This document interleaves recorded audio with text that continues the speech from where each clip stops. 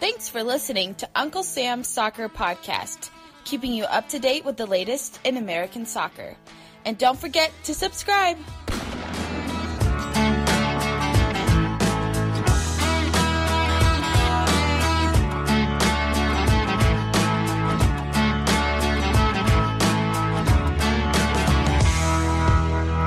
Hello, everyone, and welcome to Uncle Sam's Soccer Podcast. My name is Steven Jodarant.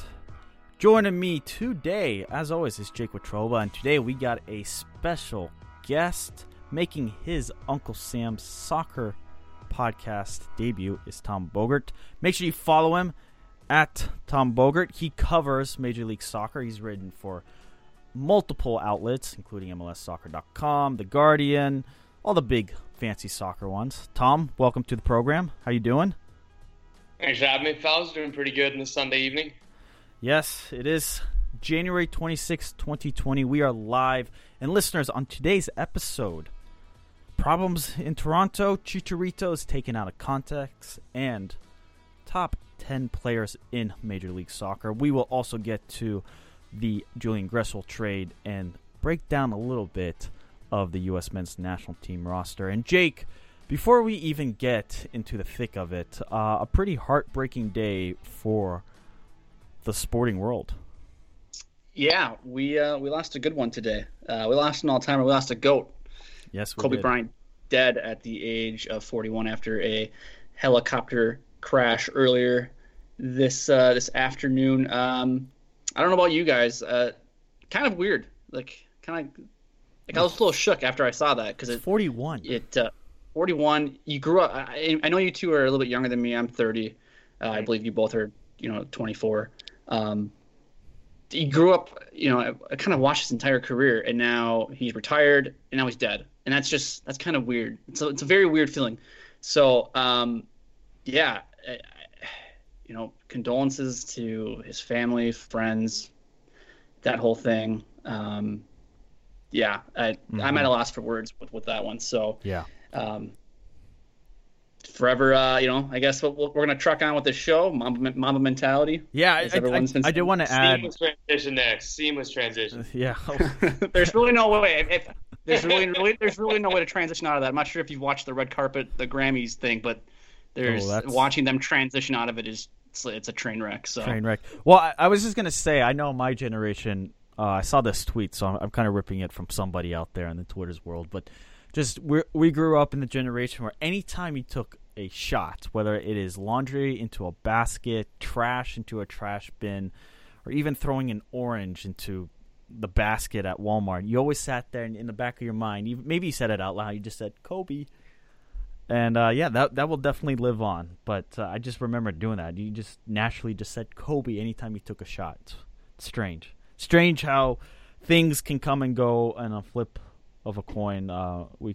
People can lose loved ones. So thoughts and prayers with the Bryant family. And let's move on. Let's talk about some soccer, guys. And Tom, Toronto has a very interesting storyline going on this past week. You wrote it on MLSsoccer.com, but Toronto captain Michael Bradley set to undergo ankle surgery following a severe injury during the 2019 MLS Cup loss to the Seattle Sounders. GM Ali Curtis told the media this past week, Michael Bradley is set to be out for 4 months. This is a big loss for Toronto. Yeah, I mean, they're losing their captain. The good news is at least that they're well stocked in the midfield, and they have, a number of young talent who, benefit. The only good thing really to come from this is that, Liam Fraser is going to get minutes, and maybe Noble Okelo is going to, get some minutes in the first team. But, Bradley, if he doesn't return until until June, which is reasonable, that would be for a little bit more than 4 months. So you never know exactly how long this takes. He'll miss exactly half of the season. So it's pretty tough. Yeah, it puts Toronto in a pickle, or in a bind at least. And Jake, the GM, Ali Curtis, had some interesting comments regarding this situation. Yeah, Curtis was quoted as saying, Michael is going to have surgery Tuesday. in New York City. He suffered a very severe and complicated ankle injury against Seattle in MLS Cup. We didn't disclose that publicly because the details of his injury or injuries of players, you don't necessarily disclose publicly that you're really just working with the media or medical team and working with the player to try to get them to return and to play. And in Michael's case, he had an x-ray after the game in Seattle, and then we got back to Toronto. He got a couple of scans. So the question is really, why the delay on surgery, right? If this happened at MLS Cup, why didn't he have surgery the week following? Because it could have been very easily set up. The offseason's right in front of Michael Bradley. And the club had hoped to avoid surgery and rehab the injury. Quote, he stayed in Toronto for a tremendous part of the offseason, and we really tried to work with him on his rehab as much as possible to try to get him to a point where he's returning to full strength, Curtis said. Quote, he continued, quote, ankles are finicky. Sometimes they just tend to take longer to recover. You've got to be careful in those types of injuries, and surgery is the last resort typically in terms of what you do. So the question really is, did Toronto mishandle the situation? What did the doctors know? What did Toronto hope to accomplish? Because MLS Cup was about 2 months ago. Am I wrong there as far as that timeline? Probably closer to 3 at this point. Yeah. So 3 months, he could have been ready in the next 6 weeks, pretty much at the start of the season. So if you ask me, I don't know. Was this Bradley's decision? Was this the front office decision? Was it the medical staff at Toronto? There's a lot of question marks, and there seems to Toronto and Bradley played the situation poorly here. They really cost themselves half the season with one of the better players in Major League Soccer, one of the important. He's the captain of Toronto. Yeah, I mean, I guess it's just difficult to really lay down, as you said, whose decision it was. And it is just the basic understanding of whenever you can avoid surgery, you avoid surgery. So obviously the medical staff were confident that they'd be able to rehab it. And obviously they didn't see any improvement. So they went ahead and had surgery. So I get it. I get why Josie's mad about it. Taylor Twellman said on ETR, Extra Time from MLS Digital, that he, knowing what he knows about Bradley, and he said that he couldn't really say this, with 100% inside info, but what he knows about Bradley is that Bradley, if they said, hey, time for surgery, he would have done it immediately. And like you said, he wouldn't have missed that much time. But, you never know because we're not doctors. And right. But if you can avoid surgery, avoid it. I guess so. I guess I don't talk to enough doctors to know and enough athletes to know. Obviously, surgery always sucks. It's a long rehab process. Typically, the following year, half the season, you are still trying to recover from the surgery and trying to get back to full strength. But Jake, it just screws with Toronto. And to make it even more complicated, Josie Altidore seems rather frustrated with the club over this handling of Michael Bradley in his ankle. Yeah, I mean, can you blame him? I mean, well, it depends. It really depends, though. Like, first of all, on the Michael Bradley front, because I didn't get a chance to chime in here on this. Like, to me, I don't understand how we couldn't have gotten to mid-December, end of December, and said, yeah, this isn't progressing very well. We need to get surgery ASAP. And now you're looking at, maybe you're coming back in May instead of June or July. So for me, it doesn't make any sense. And you look at this team last year, think of how slow of a start they got off to last year. I mean, they weren't a playoff team, I don't believe, by June, by the midway point of the season, and they went on that incredible run by the end of July through August and September, where I think they rattled off 10 straight unbeaten. So to me, looking at this roster, looking at this team, I mean, looking at what Josie's comments, where he's clearly frustrated with how this whole thing was handled. I almost feel like Toronto's window is closing, if you will, and I think Josie may realize that and say, why are we handling it this way? You think he's frustrated because he knows that this is going to set them back for half the season and make it much more difficult come playoff time. Well, yeah, I mean, think about it. I mean, look, he's going to have surgery on his ankle. July is not going to roll around and Michael Bradley's going to be in game form.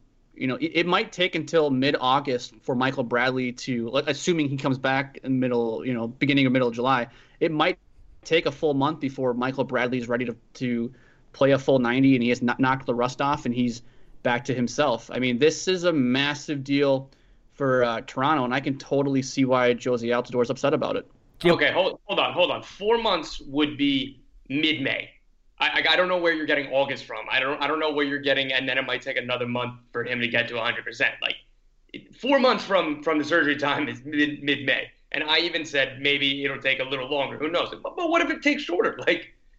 Yeah, I think it's going to be fine. They have Josie, they have Pozuelo, they have Omar Gonzalez, they have Chris Mavinga, they have 2 homegrowns in central midfield, which already includes Jonathan Osorio and Marky Delgado, a Canadian international and an MLS veteran. They're going to be okay. The sky's not falling. Well, the sky's not falling, but the problem. Well, here's my concern is you say mid-May, but if we're honest, it takes it. He could come back, he could play, but he's just not going to be the same. It takes. How do you know that? How do you know that? Because I know. Well, you just look at player history with surgery. Yeah, you had J.J. Watt, who should have, who had a season-ending injury, come back in the playoffs. Yeah, you have those cases, but most cases with the ankle, just look at Gordon Hayward, the Celtics. He's not been the same since he busted his ankle. Came out of his body. Yeah, but we don't know what this case is with Michael Bradley. Then yeah, you're right. We don't know. Then why are you assuming that it's the worst? Because ankles have typically been one of the hardest parts of the body to recover from. And traditionally, every athlete, when they have an ankle injury, it nags them. It really does. And you're just not the same. That's worse than an Achilles injury? I just think that these are a little reckless here. Well, I just think the ankle is just a very hard part of the body that just takes more time than the given 4 months that doctors say. He might be recovered at 4 months, but I think my big concern is fine. He could be on the football pitch mid-May, but is he going to be the Michael Bradley that we saw last season or what we've seen in MLS? When is that Michael Bradley going to come back out? And if the argument's well, it doesn't really matter as long as you have him playoff time because Toronto have the depth to do it, fine. That's fine. I mean, that's generally where I lean. But and again, the doctors are for the 4 months they're baking that into recovery time. He's not gonna just step onto the training pitch in 4 months and then continue recovery. The timeline includes when he's gonna be ready to play significant minutes in a game. So I mean, yeah, I suppose a little bit, but. Again, that's May. It's not August or September. He'll have at least half of the season. Now, Jake, let you chime in here before we get to a break. I guess what I would take away from is it seems. Look, I'm not. We've said this a couple of times already in the last 5 or 10 minutes. We're not doctors. To me, though, this whole situation just feels like it was botched by TFC. Maybe it wasn't. I don't know. Like I said, I'm not a doctor. I don't see how this whole thing played out, but ankles are tricky. And look, okay, May. So we're saying May. I still think you're looking at, even if he comes back mid-May, I think there's going to be a lot of rust for him to knock off, and I think that could be troubling for TFC. But they did it last year. They put themselves on the 8-ball, mid-season last year, and they found a way out of it. So they got to MLS Cup. So we'll have to wait and see. Yeah. All right, Tom, I'll give you a final word here before on the situation with Michael Bradley. And more importantly, with Josie Altidore, what should Hercules Gomez had a tweet, quote, hearing that as a result of Josie Altidore's public criticism of TFC's handling of Michael Bradley's ankle injury last season, the club is considering a move for the U.S. men's national team striker. Go ahead. No, I would say, is Toronto actually going to move on from their star player? Who's going to take on that salary is the thing. And Ollie Curtis and the president, Bill Manning, have their public view on the stance on the matter is that they're expecting him to be with the club. I think that they're just trying to kind of let this go or whatever. But I mean, I don't blame Josie for being mad. I mean, I don't. He's someone who's going to voice his opinion. I respect that when athletes are honest. All we ever ask for is athletes to be honest, except for when the honesty doesn't, jive with what we want to hear, and then we're saying, oh, is he a distraction? Should he have said that? No, right. I'm not gonna get mad at somebody for being honest, but also I also don't blame Toronto for not being happy that he said this publicly either, because this is the second time that he's criticized the club, particularly the medical department. But I just hope that this leads to let's say that Josie misses a late chance in an April game and they tie instead of win. I hope that the medical staff get interviewed and say, yeah, Josie didn't do good enough today. That's just not good enough. I'm disappointed in him today. We'll see. We'll see what happens. It's unlikely that he gets moved. I think it'd be a dumb move for TFC to move on because of some public criticism. Deal with it in-house. Don't just let the player be. Anyway, there you go. Tom makes his Uncle Sam's Soccer podcast debut. A little feisty. Let us know what you think of the situation in Toronto and how big in trouble is Toronto with the loss of Michael Bradley. And that return date, when is it going to come? How will Michael Bradley be? Let us know at Uncle Sam Soccer Pod. You can even email us at unclesamsoccerpodcast@gmail.com. We want to hear your thoughts. Anyway, up next, let's get to the controversy in LA over Chicharito's retirement comments.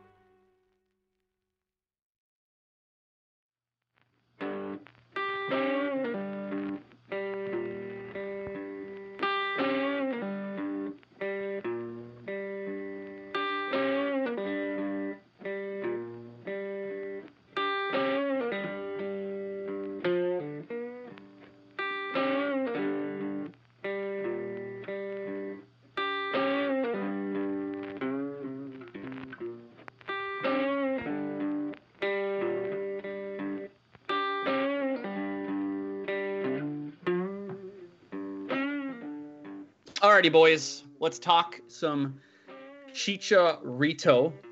He had some very controversial, people took it as controversial comments earlier this week when the vlog of him having this phone call, this conversation with his dad announced or telling his father he's going to leave Sevilla for LA Galaxy and MLS. And Chicharito essentially stated to his father, this is the beginning of my retirement.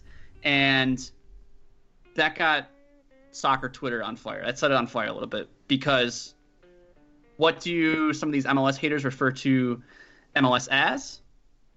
A retirement league. Retirement league. There you go. Retirement league. And that, like I said, that set soccer Twitter ablaze. So, first of all, guys, Did anybody? Did either of you see that video and think, "Ooh, this is a bad look for Chicharito"? Well, you sent it to me, and you're like, we kind of looked at it and we're like, yikes! And then you said, wait, you got to watch the full thing. Right, because I had the initial reaction that everybody did too. I saw it and I was like, "Oh, geez, like this is some bad PR for MLS, where you have a player essentially stating, this is the beginning of my retirement." Yeah, I'm generally cynical about most things, particularly like the Mexican media is known to be a very difficult one. Part of the reason why Carlos Vela isn't playing for the national team. So I'm generally cynical when I see headlines like that seem like they're sensationalized, and obviously it turns out that this one was. Yeah. Well, so the big silver lining I take from this is you had Ibrahimovic come to the Los Angeles Galaxy, and he basically decided, I'm just going to take 2 massive poops on this league. I do not want to waste my time anymore or any longer in this league, for this club. And here comes Chicharito, a complete change of pace when it comes to to the style of how Ibrahimovic carries himself on and off the field to Chicharito. A lot of us welcome, but then inadvertently Chicharito creates the same massive drama, the Twitter that the soccer world had to. Now, he went on Alexi Lawless's, or he was interviewed by Alexi Lawless, and he had comments on this retirement things. And I want to go through it because I think he says a lot of good stuff regarding MLS, Liga MX, what he's going to bring to the Galaxy. So we're going to break that through for this segment. And listeners, let us know, how excited are you for Chicharito? Because I think this was one of my favorite players watching at Manchester United when he spent his time there. I love Chicharito. Jake, Tom, I don't know about you two, but I'll ask Tom first. Where would you rate Chicharito as far as growing up and watching him and just seeing him with Manchester United and then obviously spending some time with Real Madrid? I'm a Liverpool fan, so at every turn I tried to mentally play down his achievements. Or like, he's not that good. All he is a poacher. He doesn't do anything else or whatever. But, when he left United, you could start to appreciate him a little bit more. Like, he's going to be awesome in MLS. He's an awesome player. He's clearly motivated. Like, disregard whatever the miscommunication, I suppose, or the misinterpretation of his, sincere moment with his father, who's also a former professional, about the whole retirement thing. He's motivated. He's not coming here to be about Chicharito. And like that, as you alluded to, that he's just the inverse of Zlatan Ibrahimovic when it comes to personality. Like Chicharito, all he does is talk. He's talking about winning the entire time. He barely said "I" at his introduction press conference. I think he's just going to be fantastic.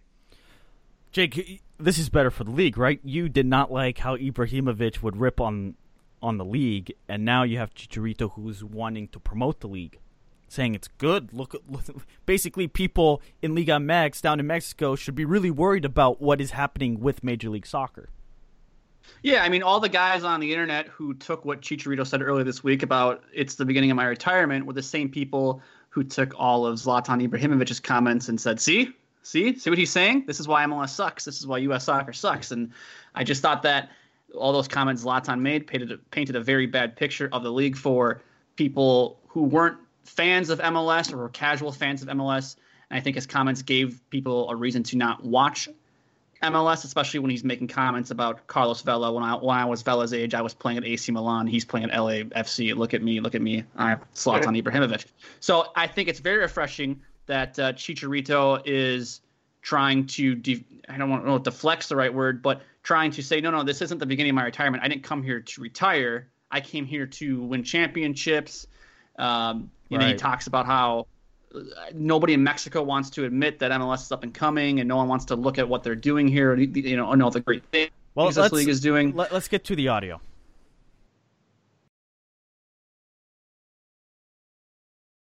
My first question, a very important question.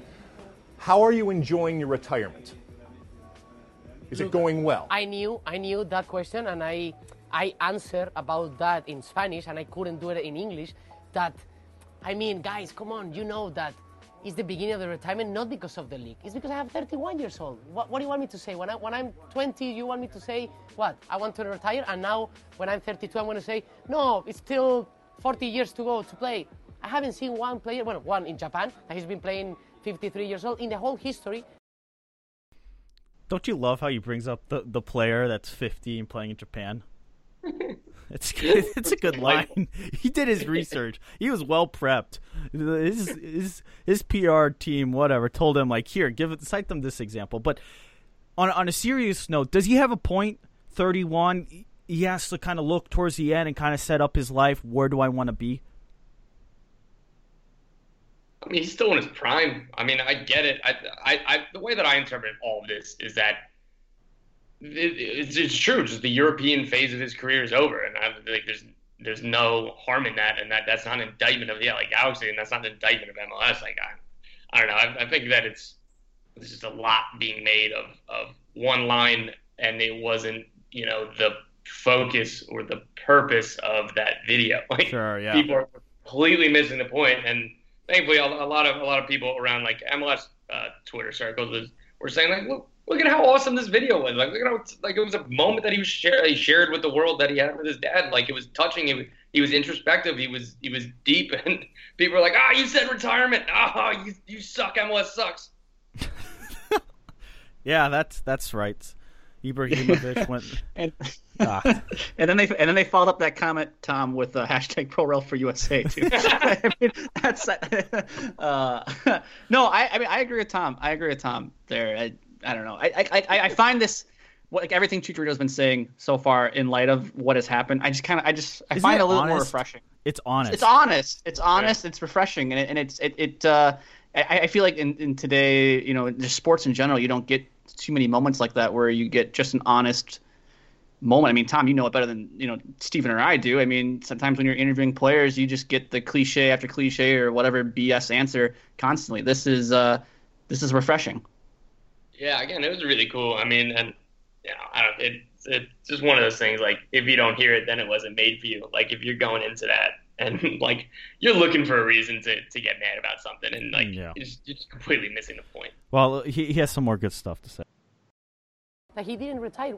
I'm closer to retire. Even if I decide to stay in Europe, if I was 31, 32, and 33. But you're a smart man, right? You understand the word retirement. You understand the reaction, right? Exactly. I understand the reaction, but I'm not in the same. I don't support that way of thinking, because a war is a war, and why you take it in the negative extreme? There's another positive extreme too. Imagine if I will decide to go to Mexico as well, and if I say the same one, the Liga MX is not like a retirement league in Latin America, right? So it's just I'm close to it. The thing is, when you say something, it's like people is a very thin skin, so you need to like over-explain, like onions. Take all of them, so all the layers. Thank you, Chicharito. Thank you. Oh, that's such common sense. People take things out of context. Obviously, he says people are thin-skinned, but then he's completely right. Then you have to sit here and spend 2 hours explaining to the person what you really meant. Like, I think Chicharito should have said, look, it's not what I meant. And now he's trying to, like, explain it over and over. And I think some people could take this in the negative and go, like, look, he's spending 2 hours trying to justify himself. But frankly speaking, as we mentioned, he's honest about the situation with his father. Making the leap to Major League Soccer at his age, just like it was for Michael Bradley, Josie Altidore, Carlos Vela, you name any other player, it's a risk because MLS is still somewhat of an unknown, and it's also an opportunity. It's a different opportunity. I'm sure, Tom, you've talked to a lot of players who come from other parts of the world, and they marvel at the opportunity to live in America, to play in this growing league, and have this opportunity to play football in a different context and grow something. Yeah, and I agree with that, but I even think that that's going one step too far, because Chicharito's not playing for the Galaxy because he wants to live in Los Angeles. Like, it's just the next move for his career. Like, how many clubs has he played for in Europe over the past 5 years between Leverkusen and West Ham, Sevilla, Real Madrid, United? He had a good stint in Leverkusen, and then he went to West Ham, and he didn't get consistent playing time. When he played, he scored goals, and then he moved to Sevilla, and over half a season, he didn't get much of any playing time. And as of a couple weeks ago, he was hopeful to still like fight for his place and break into the team. And then another striker came back from injury, and Chicharito, one game wasn't even on the bench, and another game was an unused sub, and another forward went in. So like it was a couple weeks ago where he was like, all right, like it's not going to work out for me at Sevilla. So if you're him, like what are you going to do? Go to another like mid-table, slightly better than mid-table La Liga team, or go to another like top half Bundesliga team? And like what's the point of doing that again and again and again at that point? Like why wouldn't you come for a new challenge? Right. All right, let's continue here. He's got one more good stuff regarding MLS and Liga MX. So they can understand this is not the league of retirement. That's why I came, because if I was, I will be honest, I'll tell you, yes, probably 20 years ago when they was building it, yes, but right now, I even tell it, this league is growing so much, and I said it before as well when I was in Sevilla, when I did everything, the presentation, this league is growing so much, and my country doesn't want to see it and doesn't want to learn from it, because in this period of time, MLS is growing so much comparing what Mexican League has grown in the same period of time. So I understand what the word means. I completely understand. But I didn't came to retire. The only thing is I'm close to retirement. Of course, it's like even LeBron. LeBron has one of the best. I don't know, guys. Do you sense the worry down from the Mexican Federation, Liga MX, regarding MLS? Or is Chicharito here just kind of like, okay, I'm going to try to spin this even more positive and just kind of put myself into a good grace? That I kind of feel towards the end there he was fluffing it a little bit. I don't know if you guys picked up on that. I mean, maybe you can look. I don't know. It's so hard to say because it almost seemed like he explained it. You know, like over justified his comments. Like, look at how great MLS is. I'm even gonna go as far as to take a dump on Liga MX and just say this. Like they don't want to admit how great MLS is and.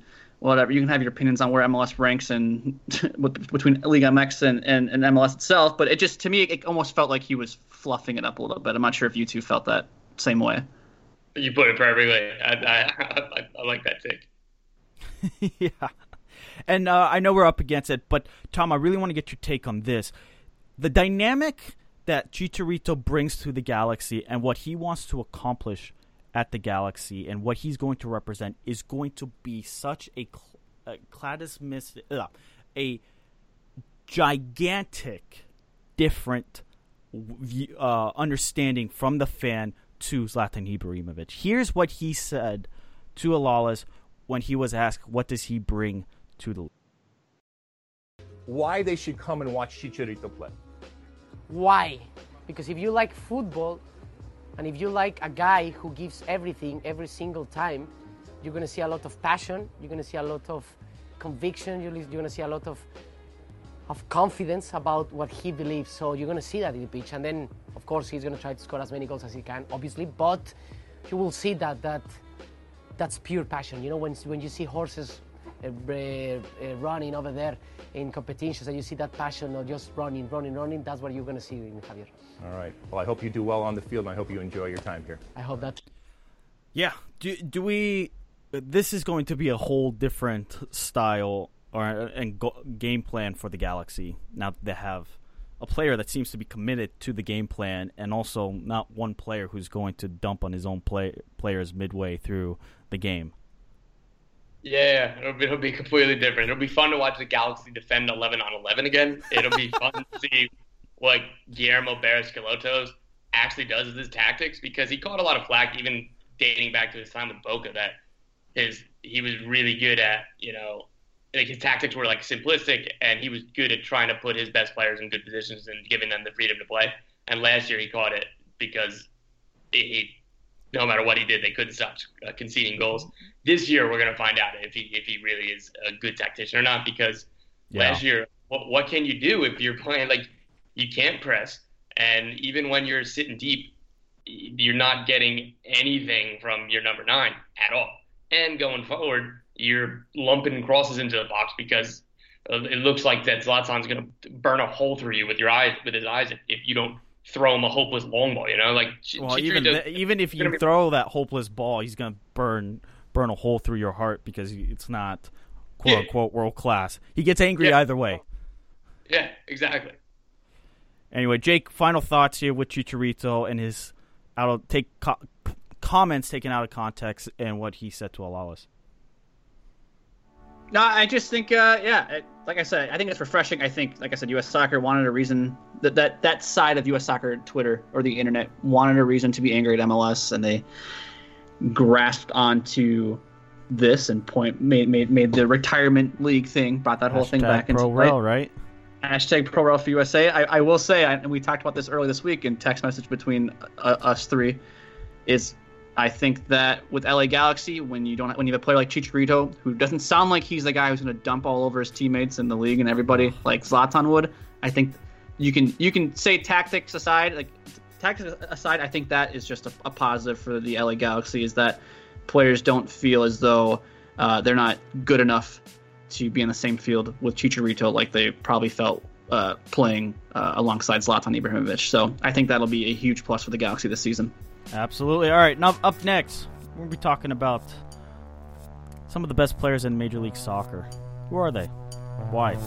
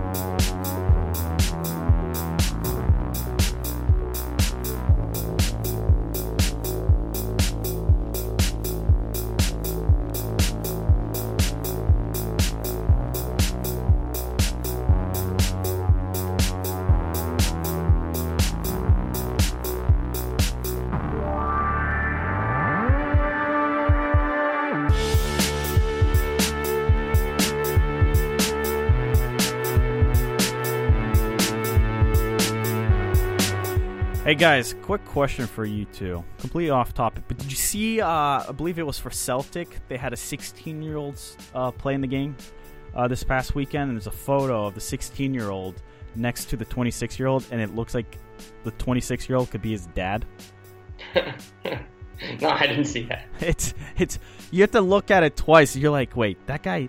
First of all, the 16-year-old, I'm trying to pull up the names here. I unfortunately am slacking with the names, but the 16-year-old, listeners, looks like he could be a ball boy or could be the son of the player. It is unbelievable.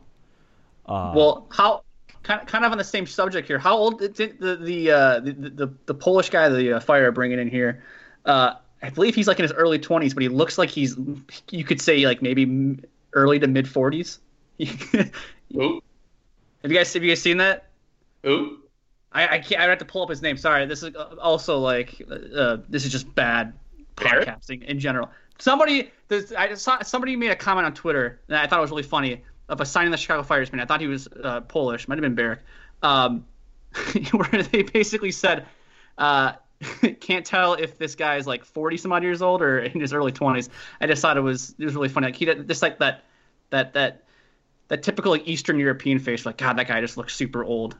I'm sorry to be like rude to Eastern Europeans. I don't mean to do that, well, but I just remember seeing that, and it kind of reminds me of the Celtic talk here with the 16-year-old. Yeah. Well, 16-year-old Karma Moko Dembele and 26-year-old Christopher Julian showed showed the club supporters love after a W, and they're clapping. But first of all, there's like 2 feet of a height difference, and then the 16-year-old looks so young. I mean, congratulations for playing at Celtic at 16, but my goodness, I looked at the photos like, this can't be real. This is Photoshop, but no, it wasn't.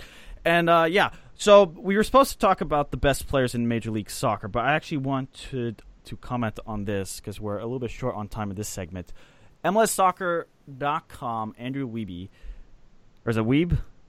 Wiebe had his top 10 DPs all time, and he has Chicharito number 2 behind David Beckham.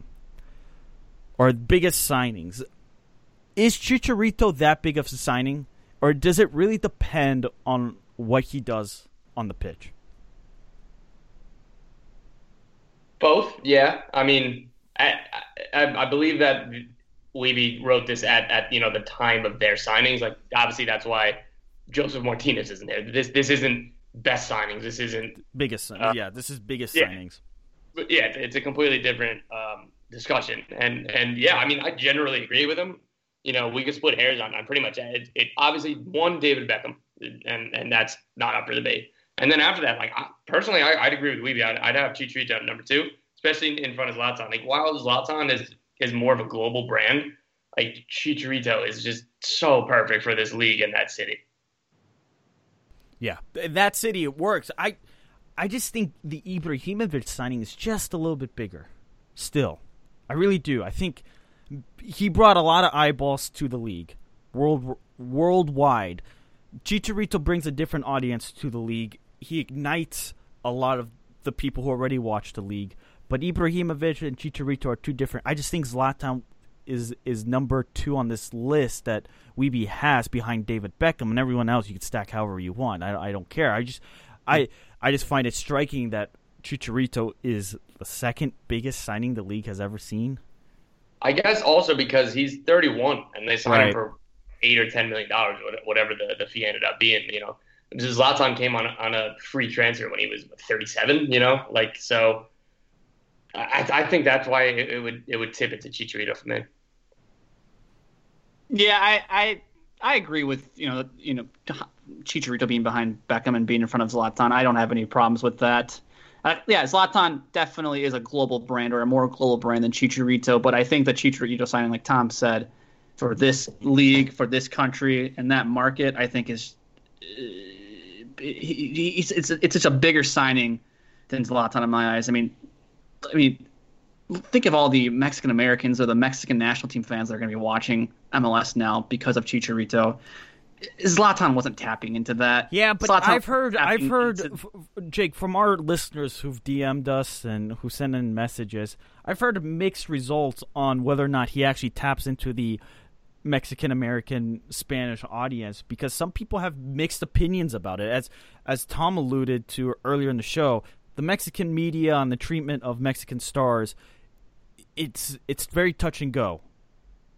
Obviously, Carlos Vela being prime example. Yeah, I mean, even with all this, like we're at the end of it, we're splitting hairs here. Whether we're calling the second or third biggest signing, again, I generally lean Chicharito, but I'm not going to die on this hill if I won't call you an idiot for having Zlatan too. Right. You know what I mean? But Tom, then what impact does Chicharito make? Does he bring in more of a TV audience that the league that craves because the TV deal is coming up here? Yeah, so it's not just more viewers; it's the market that is so valuable is the Mexican American market, because you can look at all of the TV ratings, like Liga MX games still outpace even the Premier League in TV ratings in this country. The more that you get that viewership on an MLS, it's going to be huge, and that's why it makes all sense that MLS and Liga MX are pairing for various things like Leagues Cup. Liga MX wants the structure, stability, and the American market that comes with that any type of partnership or whatever, and MLS wants those fans to get hooked on their league, and I think Chicharito, the Galaxy said that in the first 4 or 5 days, whatever it was, after the club signed Ibrahimovic and Chicharito, season ticket sales went up from Chicharito double to Ibrahimovic. I didn't say that very well, but essentially Chicharito sold more tickets than Ibrahimovic, sold more season tickets than Ibrahimovic. Right. Plus, I mean, think about it, Jake. He's in the market where you have Carlos Vela and LAFC who've kind of dominated as far as the regular season goes. Now, up, matchups between the Galaxy and LAFC, the results have been different. LAFC obviously have the biggest win coming in the playoffs, the most important win, I should say. But the Galaxy were also competing for headlines, for storylines in their own city with a competitor, 11, 13 miles down the road? Yeah, I mean they're competing for eyeballs within their own city. So I mean Chicharito is going to do that. Chicharito is going to, like I said, the Mexican American audience that they weren't watching Carlos Vela, maybe they'll watch Chicharito now. And like Tom alluded to, obviously there's a lot more interest in the Galaxy now than there was this time last year because season ticket sales are through the roof with this announcement. So this is a massive signing for the league. This is a massive signing for the Galaxy, and it's a massive signing for that derby too. That's going to be a super fun derby to watch, I think, when they play later on this spring. But coming up next here on the show, we're going to talk top 10 Americans in MLS, and later on, top 10 MLS players. Stay tuned.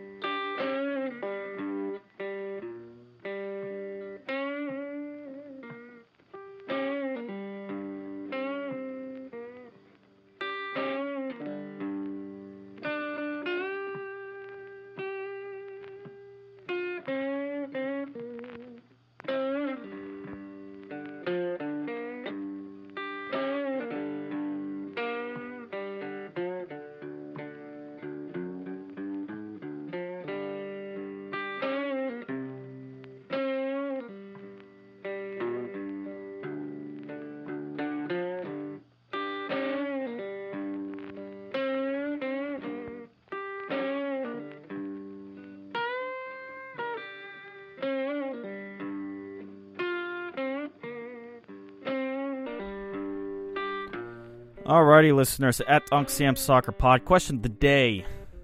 Question of the day. Who are the best 10 players in Major League Soccer? Let us know. And also, this is an important note you got to include. What is your metric? How are you judging these players by? Because Jake and I have a pretty big disagreement on when we talked about the 10 best players in Major League Soccer, and we judged it differently.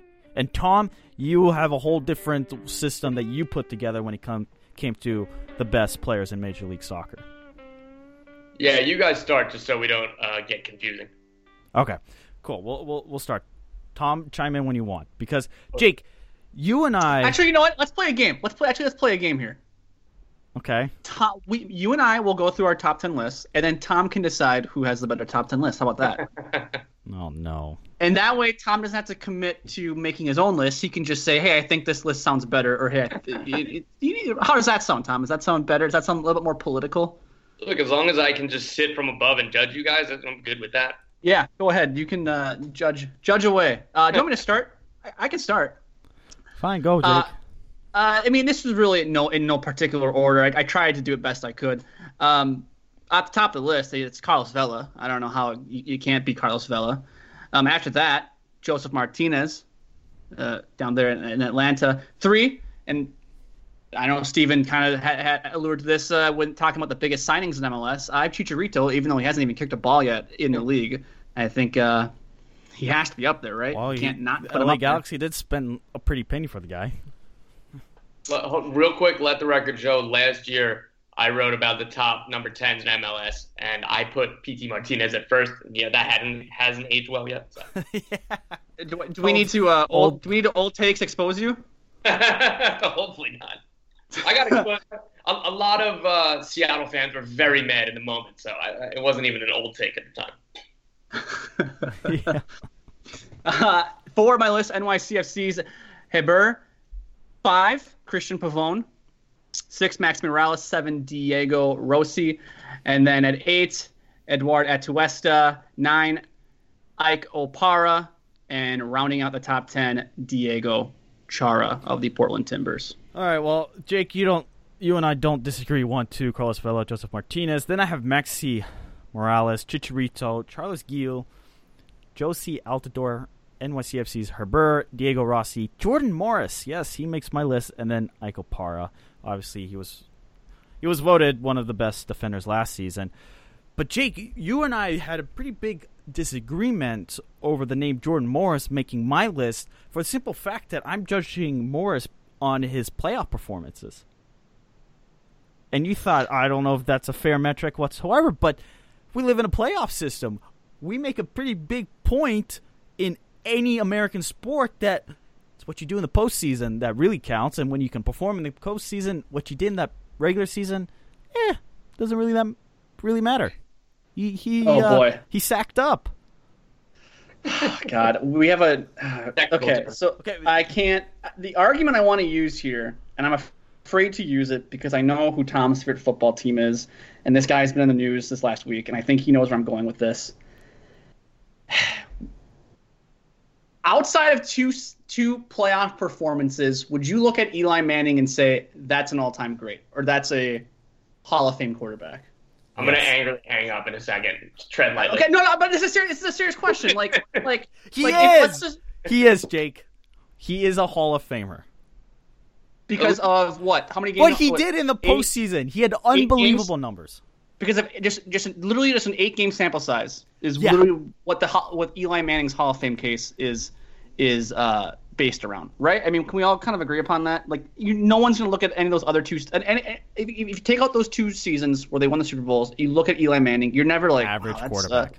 You never think, oh, he's just like his brother Peyton. You know, look, Eli Manning, he won 2 Super Bowls. He was great. He won the MVP. We stand Eli Manning on this podcast, Tom and I, because he took down the Patriots. But I just think basing a player like a ranking or trying to tell me how great a player is because of a small sample size because when it's October all of a sudden he plays really well, but for the previous 6 months maybe I'm not saying Jordan Morris is bad, but I just think we put way too much emphasis on postseason performance instead of looking at the total body of work. And for me, he falls outside the top 10. I don't know. Like where do you fall on this category, on this stance? Because me and Stephen have had this argument before on the show with regular season to postseason, and how I like to look at the whole picture. Because we had this, I think we had this argument last year about LAFC and then Seattle winning the cup. Yeah, and I like the whole body of work, but Stephen just prefers the playoffs. So where do you stand on this? Yeah, well, I'll give you my reason for quickly, Tom. Is if we're going to put an emphasis on the playoffs, then we're going to make that matter. Then we should judge more heavily what the performance is in the playoffs. That's my argument. But where are you on this thing? And when we judge MLS players, how do we judge them from regular season to postseason, their performances? Yeah, I mean, I'm generally kind of in between you guys. Like, I definitely think you have to weigh the playoff stuff, but small sample sizes can be cruel. Like, Carlos Vela was not very good in this year's the loss to Seattle. Like, he was good against the Galaxy, but if you're gonna do the whole playoff thing, like he wasn't great against Seattle. But obviously nobody's doubting that he's had the best season in league history last year, even though that he ended. And same thing with Eddie Atuesta. Like he was awful against Seattle. But that doesn't change the fact that he was one of the best players in the league last season. So it's somewhere in the middle, and I tend to, if this happens 3 years in a row for Atuesta, then you can start to like really make conclusions. If this happens 3 years in a row with Jordan Morris, where he absolutely comes alive in the playoffs, then yeah, it's a thing. But also Morris, like the second half of his season, he was awesome. Like he was one of the best wingers in the league. Like after he came back from the Gold Cup, and he was very good at the Gold Cup too. So I wouldn't put him in my top 10 for sure, but it is more than just one hat trick against FC Dallas. Fair enough. Anyway, Tom, let's get to your best 11 for more of a positional balance. You have Bill Hamid in goal over Fry or who and a Turner? Yeah, I mean, so yeah, I'm just gonna be that annoying dude who just rejects the construct and instead of answering the question you asked me, I'm gonna answer the question that I wish I was asked. So I went creating with the best problems already on show number 50 minutes into the show. Unbelievable. Well, actually, it was more like 6 minutes in the show. Whatever, go. But yeah, but I mean, again, there is no standalone goalkeeper. Like I voted Matt Turner for goalkeeper of the year last year, but I mean, I didn't think that Vito Minone was the best keeper in the league, but I didn't lose any sleep over him winning it. Like there's like a handful of keepers that like, whether it's Bill Hamid, Stephen Fry, even Turner, Sean Johnson, like, yeah, fair enough. Like I could see that. So I mean, just for me, I went with Hamid. Like I value shot stopping as my key value for a goalkeeper, which is weird in this day and age because players like, Kepa for Chelsea gets bought because he's good at playing the ball with his feet, even though he's a below average shot stopper because, why would goalies stop shots? I just think that Bill Hamid and same thing with Matt Turner are just two incredible shot stoppers. Turner, I mean, in large part, kept the Revs alive last season. He was the reason why they were doing well. Yeah, and inexplicably, Brad Friedel gave him the job in 2018. He played really well. Then he went into 2019 as the third string keeper. I don't understand. Like, it's one of the many things that was confounding about the Brad Friedel era. Yeah. Jake, what award did I give him a couple years ago? Brad Friedel? We made up, Thomas, if you're not aware, Steven made up a bunch of mid-season awards and didn't want to just do your traditional mid-season award like mid-season MVP and Rookie of the Year and stuff like that. So Steven made up his own awards. And one of them was the FU award, which was given to Brad Friedel because, well, what was the reasoning at the time? Because I think you and I actually both gave it to Brad Friedel. Yes, it was the beginning part of the tenure that went well for Brad Friedel with the Revolution when they were, I think, 4th or 5th in the E's with the Revs, yeah. And then it tanked. That was really old takes exposed. So, Tom, we could probably touch about the mile. Never mind. Actually, I was gonna say, can you talk about the center backs? Who are the better ones in Major League Soccer? You have a couple names here listed: Zimmerman, Ziegler, Para. Well, that was just for my air quote others receiving. Right. Like for center backs, Miles Robinson and Iko Para, and I don't want this to sound like recency bias either because they were 1-2 in Defender of the Year voting last year, but like. Miles Robinson is legit. Like, he's awesome. Like, I rate him ahead of, Zimmerman and Ziegler, but, those are also two very good players. But, Iko Para is the unquestioned number one center back in the league. Let me ask you with Zimmerman. I often get the sense, especially at FC Dallas, he did make quite a bit of boneheaded mistakes. Zimmerman, he's good, but something's missing with him. Do you ever think he can get that out of his mind and really become an elite center back that a lot of people thought he would be coming, into his later 20s? I think he is an elite center back in this league right now. I mean, I don't think it's an indictment that he might not be first choice with the national team. Like, Iko Para has been with the national team since before his injuries. Like, same thing with Stephen Fry. Like, Bill Hamid until this month. Like, it's weirdly not necessarily like an indictment. Like, just because Zimmerman isn't anchoring the national team and just because he hasn't made a move to like Germany or England, I think in MLS he's a very, very good center back and definitely one of the top 5 in the league. Okay, that's fair. And then your outside backs are Anton Tinnerholm and Kamara Lawrence. It was Anton Tinnerholm was straightforward, obviously. I just think that, and I'm not putting Gressel in the right back category because I don't think that'd be fair. So Anton Tinnerholm is pretty much clear-cut number one. Left back, I kind of agonized over it a little bit because Kamara Lawrence wasn't great last year. He was dealing with injuries and whatnot, but I think on his day, and he has enough track record to prove that he's a consistent performer, that he's the best left back in the league. But Kai Wagner and Ryan Hollingshead are two guys that again I wouldn't die on this hill. Like it's not the take that I'm going to go to the grave with. Our Armand Kafai has been calling for a Hollingshead to get an opportunity with the national team since there was a hole last season. But Moving on. Final. Just give us your midfield and strikers straightforward. Edward Atuesta at DM, Jonah Dos Santos at number 8, Nico Ladero as number 10, and then Velo Rossi on the wings, and Joseph up top. There you go. And Jake, you have any problems with Tom's best 11? It's our chance to kind of roast him.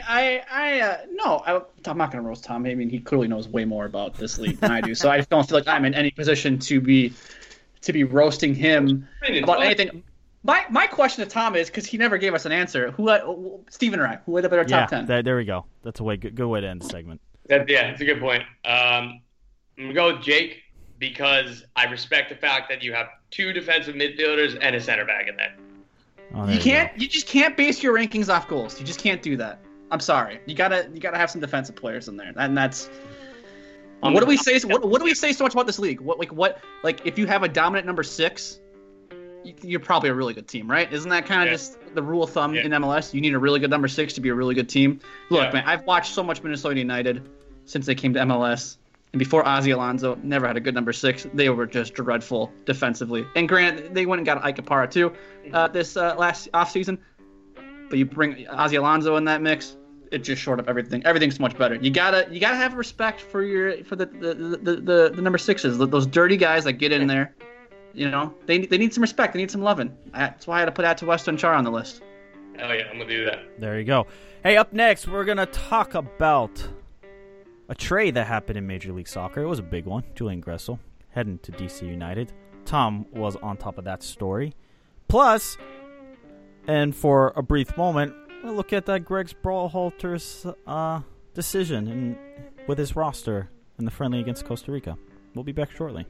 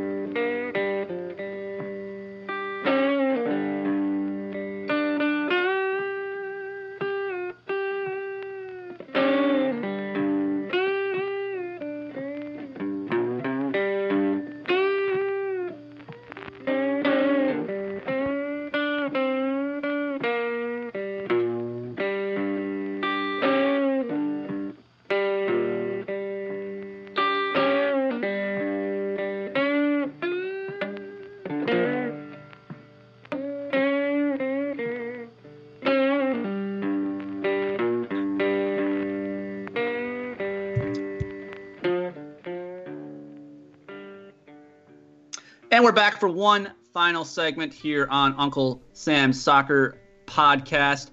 And listeners, question of the day. Who are the best 10 players in MLS right now? Let us know on Twitter at Uncle Sam's Soccer Pod. But Tom, we had a big trade earlier this week with Atlanta United sending Julian Gressel to DC United. What can you tell us about that deal and how did it go down? Yeah, so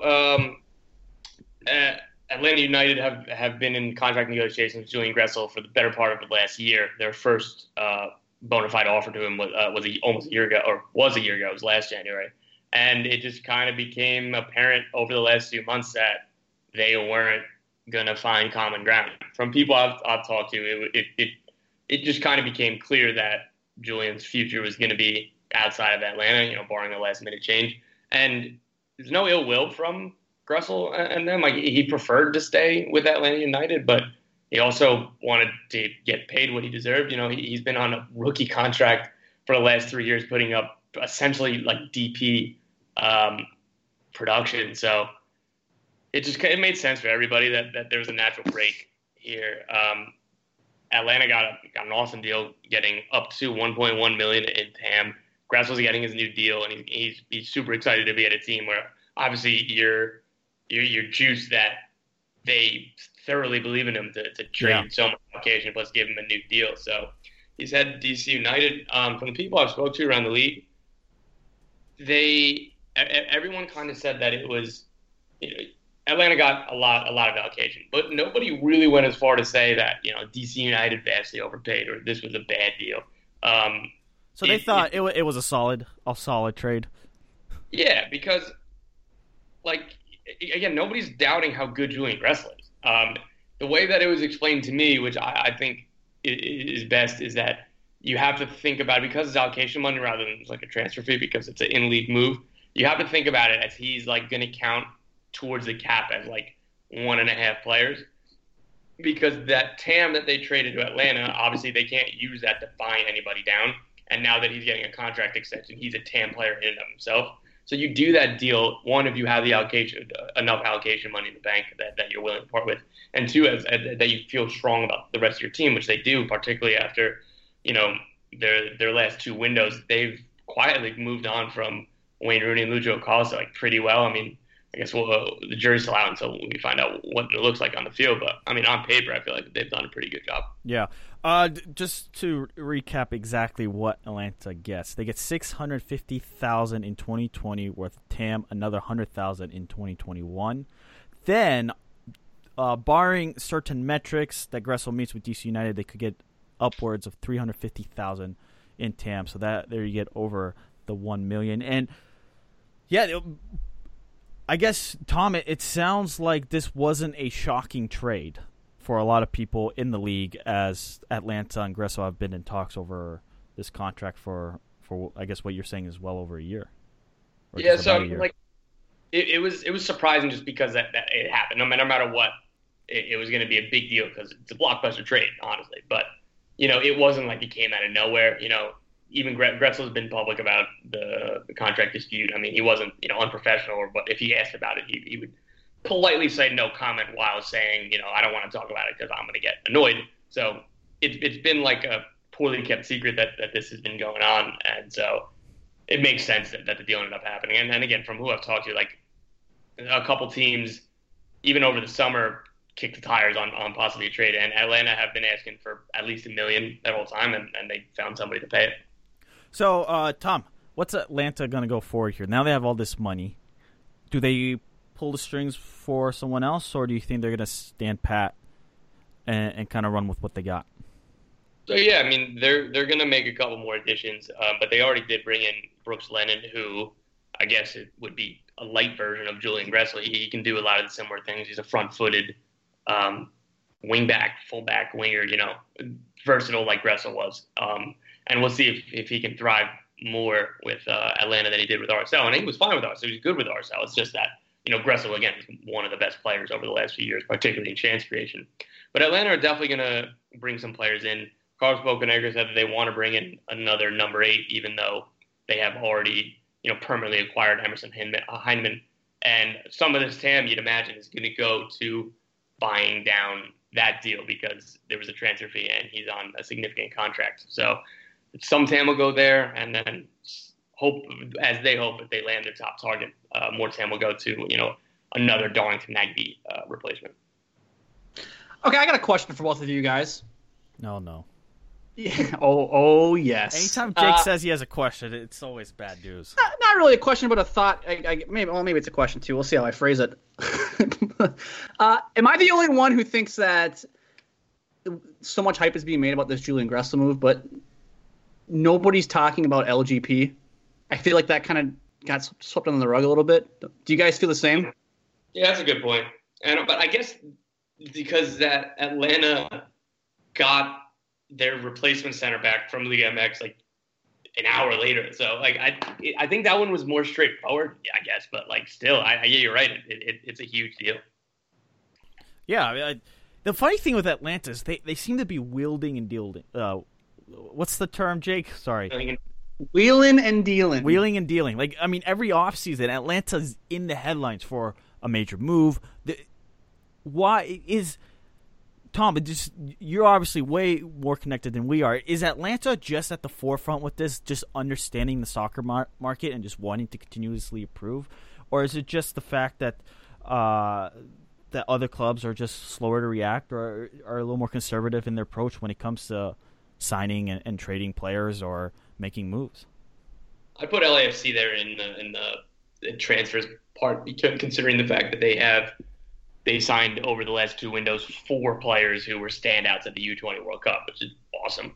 But Atlanta, I guess that this is just what happens when success breeds this. Every year you have a lot of players overplaying their deal, and LGP, like Bocanegra explained it, that it's like what sucks about a salary cap is that you can't pay everybody. Like he said, teams around the world, like when you succeed and players deservingly ask for new contracts, you can pay them. Like they would want to have paid LGP and Gressel, theoretically at least, or who knows, if there wasn't a salary cap, maybe they wouldn't. They're just kind of hamstrung there. So LGP and his agent kind of said that they weren't asking to leave, but there was an understanding that if a club came that could significantly give him a raise, that they would be interested in pursuing that avenue. So Atlanta, to their credit, kept their word and found a suitable deal for all parties. Well, boys, I mean, Atlanta United, they're always interesting every off season. And speaking of interesting, maybe uninteresting, I guess, depending on who you ask, this is also a very terrible segue. Greg Berhalter has named his 22-man roster ahead of their Costa Rica friendly this coming Saturday at 2:55 p.m. Central Time. And on that roster, we'll run through it quickly here. We only have a couple more minutes. Sean Johnson, Bill Hamid, and Matt Turner are your goalies. Julian I can't say his last name. Araujo, Reggie Cannon, Chase Gasper, Justin Glad, Aaron Long, Mark McKenzie, Sam Vines, and Walker Zimmerman are your defenders.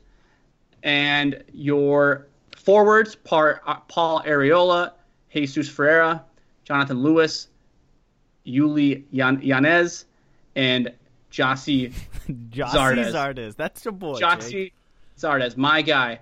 We stand Jossie Zardes in this podcast here, Tom. And real quickly, I forgot the midfielders. Where Brendan are they? Aronson, Christian Kappas, Brian Cayo, Sebastian Leggett, Brandon Cervania, and Jackson Ewell make up the midfield. I forgot to copy and paste them onto the doc. I apologize. But there they are. That is the 22-man roster for the U.S. men's national team against Costa Rica later this week. And Steven, who are you looking forward to the most to see? Well, frankly, I'm not that big into this friendly when it comes off the January training camp. It's important, but I honestly don't really care for it that much. What I do worry about with this U.S. men's national team is, are we getting the youth implemented into the system, and are they playing?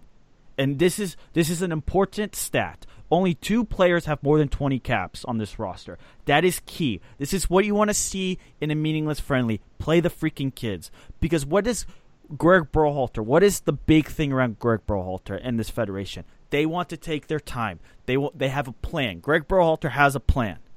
Okay? It's not going to happen overnight. He has this plan. Apart from the World Cup qualifying, he has time.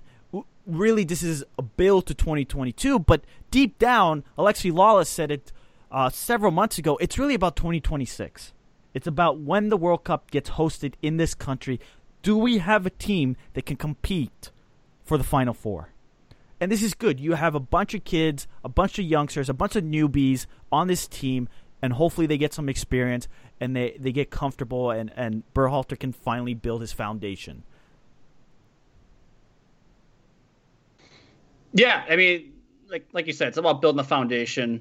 I'm hoping that Greg Berhalter isn't just looking to 2026 and that there is a focus to 2022. And Tom, looking at this roster, any surprises that jump out to you? Any guys that on this list that you weren't expecting to see? I mean, not really. And like you said, it's about kind of playing your kids. And the January camp is limiting as is because essentially it's just MLS guys. With Yuli, he's with Wolfsburg's second team, so they obviously didn't mind letting him go because he's not missing any Bundesliga games. And, he's going to get better experience here than rather with the second team or the youth team rather. So it's limiting. I just don't take a ton of stock in it. Like, good things can happen. You can get meaningful takeaways, and it's the same deal with Costa Rica. There no European-based players can play. So I don't know. It's just a January camp. Like it is what it is. It's fine, but I'm not going to live or die based on this result. You really missed your chance to take a shot at Gyasi Zardes there. I just want you to know that. I don't hate him. I'm not. No, that's just. You could have just, if you wanted to be like the rest of the internet and just take a shot at Gyasi Zardes. We gave you the chance. I'm just saying. It's the low hanging fruit. Again, like I was joking about before. It's all about expectations. What do you want from what are people realistically expecting? Like, I don't understand. I think it's also a byproduct just of how shallow the talent pool is at that position too, which is kind of why you see Gyasi Zardes. That's the thing that pisses me off so much is that when people, like, I've had this conversation with so many people where, like, you ask two questions and their argument unravels. Everybody that's crapping on Gyasi Zardes, tell me who you would play. Go ahead. Name, like, what do you want to do? Play Pulisic as a false nine? Like, or you really want Josh Sargent, who's not getting a ton of minutes in Germany, and he's not looking that great right now because he's still a kid. Like, go ahead. Who would you want to play? Yeah, Jake. Who would you want to play, Jake? Jake. I actually no. Okay, if this wasn't the January camp, I think that you can probably have more of those discussions of who would you rather play. Yeah, but it's January camp. You really can't have those discussions. I mean, look. It's some meaningless friendly. You're just more so looking to see what the kids do, I guess. I don't care if Gyasi Zardes is there. If this was a competitive match, if this was a World Cup qualifier, I'm like, we are starting Gyasi Zardes at striker. Like, we got some issues here. But then again, this kind of goes back to the Michael Bradley versus Will Trapp argument. Who the hell are you going to play? I mean, they're going to bang the same drum that I mean, like, I don't know. It is what it is. I mean, look. Maybe if Josie Altidore's healthy, that's the guy you lean on, and that's fine. But we've said this multiple times. Armand has echoed this multiple times in the show in the past. This team has a lot of problems up top if Josh Sargent doesn't pan out. Yeah, I saw a tweet. I don't know who. It might have been Soccer Hooligans. Question: what was the biggest hole? And I think overwhelmingly people chose the strikers. Where the goal is going to come from? That's the biggest hole. Yeah. So we'll see. Anyway, listeners. Let us know what you thought. Question of the day. Who are the best players? 10 best players in MLS. Maybe do it what Tom did. Just construct your best 11, not 10. Best 11. Make it a little more challenging for yourself. Or you can just be lazy like Jake and I and just say, here are the 10 best players. Who cares what position they play? Anyway, listeners, follow Jake at Jake Watroba. Give Tom a follow at Tom Bogert. He's got phenomenal content. He's well connected with the league. He breaks some news here and there, and his work is fun to read. Follow myself at Steven Jodren, at the Uncle Sam Soccer Pod, at Uncle Sam Soccer Pod, at gmail.com. And listeners, next week is the Super Bowl. We're not going to do a show during the Super Bowl because that would be dumb. But we haven't decided if we're going to take it off or if we'll publish a podcast earlier in the day. So we haven't made up our minds. Anyway, if not, see you in 2 weeks or next week. Enjoy the Super Bowl.